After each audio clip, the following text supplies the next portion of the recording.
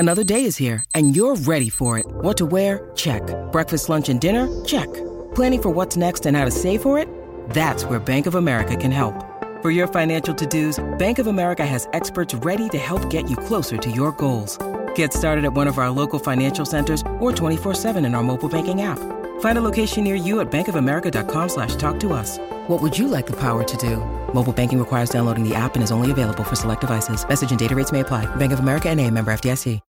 When you need mealtime inspiration, it's worth shopping Kroger, where you'll find over 30,000 mouth-watering choices that excite your inner foodie. And no matter what tasty choice you make, you'll enjoy our everyday low prices, plus extra ways to save, like digital coupons worth over $600 each week. You can also save up to $1 off per gallon at the pump with fuel points. More savings and more inspiring flavors make shopping Kroger worth it every time. Kroger, fresh for everyone. Fuel restrictions apply. In-depth conversations, matchup breakdown, everything a Steelers fan could want.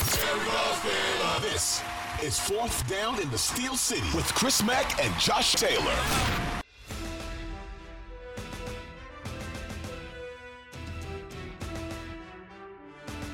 Two proposals were thrown out there. One by Michael Lombardi. God bless him. I wonder why he's not still in a front office somewhere. It makes you wonder, right?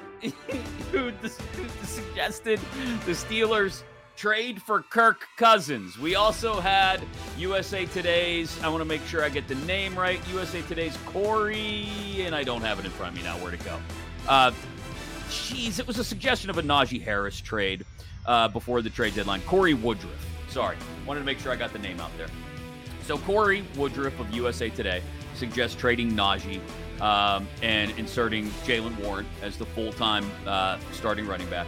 And Michael Lombardi suggests trading for Kirk Cousins. Now, I've heard that Kirk Cousins has zero interest. A guy, Captain Kirk, has zero interest in being traded before the deadline. He's essentially said, nah, no thanks.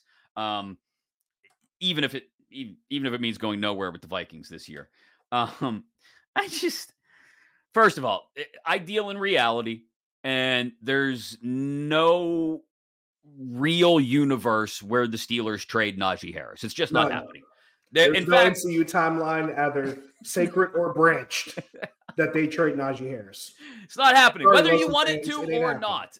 And look, I was a proponent coming into this season of let's see how it goes this year.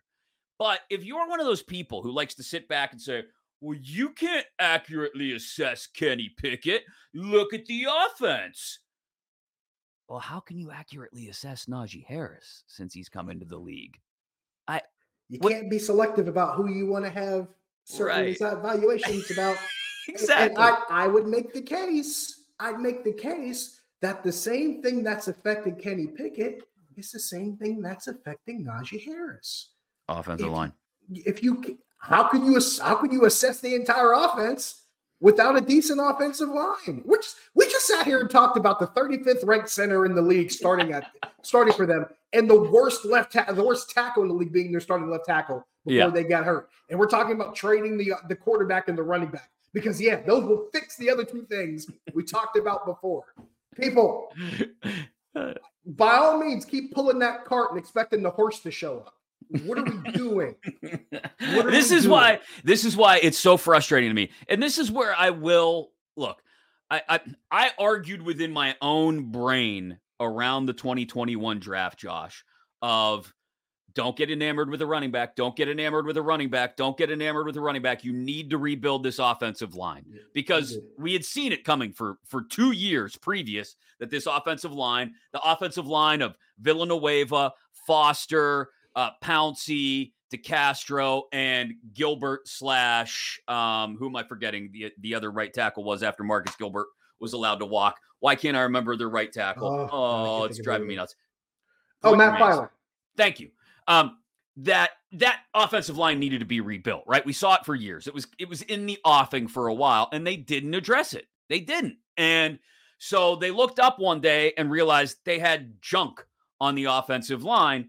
And yet they went out and they drafted Najee with a first-round pick. Now, I'll also admit that I watched the national championship game that year and said, oh, but Najee, like a man staring down a steak, just going. Homer Simpson looking at a donut. Yes. And I became enamored with the idea. It's why I was a fan of them choosing Najee when they did. But then I go back and I look at, we're all guilty of this, the redraft, right? You go back and you look at it and you say, man, what if they just move up 2 spots and take Christian Darrisaw? Like, what if? And or what if Creed Humphrey is the guy? Yes. There were so many great offensive linemen available right around that position in the draft, right? Creed Humphrey alone is its own Nexus event. Either one of those guys is and affects the 2 positions you just mentioned, Mason Cole and Dan Moore Jr., right? And maybe it's different. Maybe it's... And we never see Kendrick Green? You never see Kendrick Green, and sure, we never have Najee Harris, but who knows who it would have been, And so, again, I have fought this internal battle within my own head over that since it happened, but Najee's here now.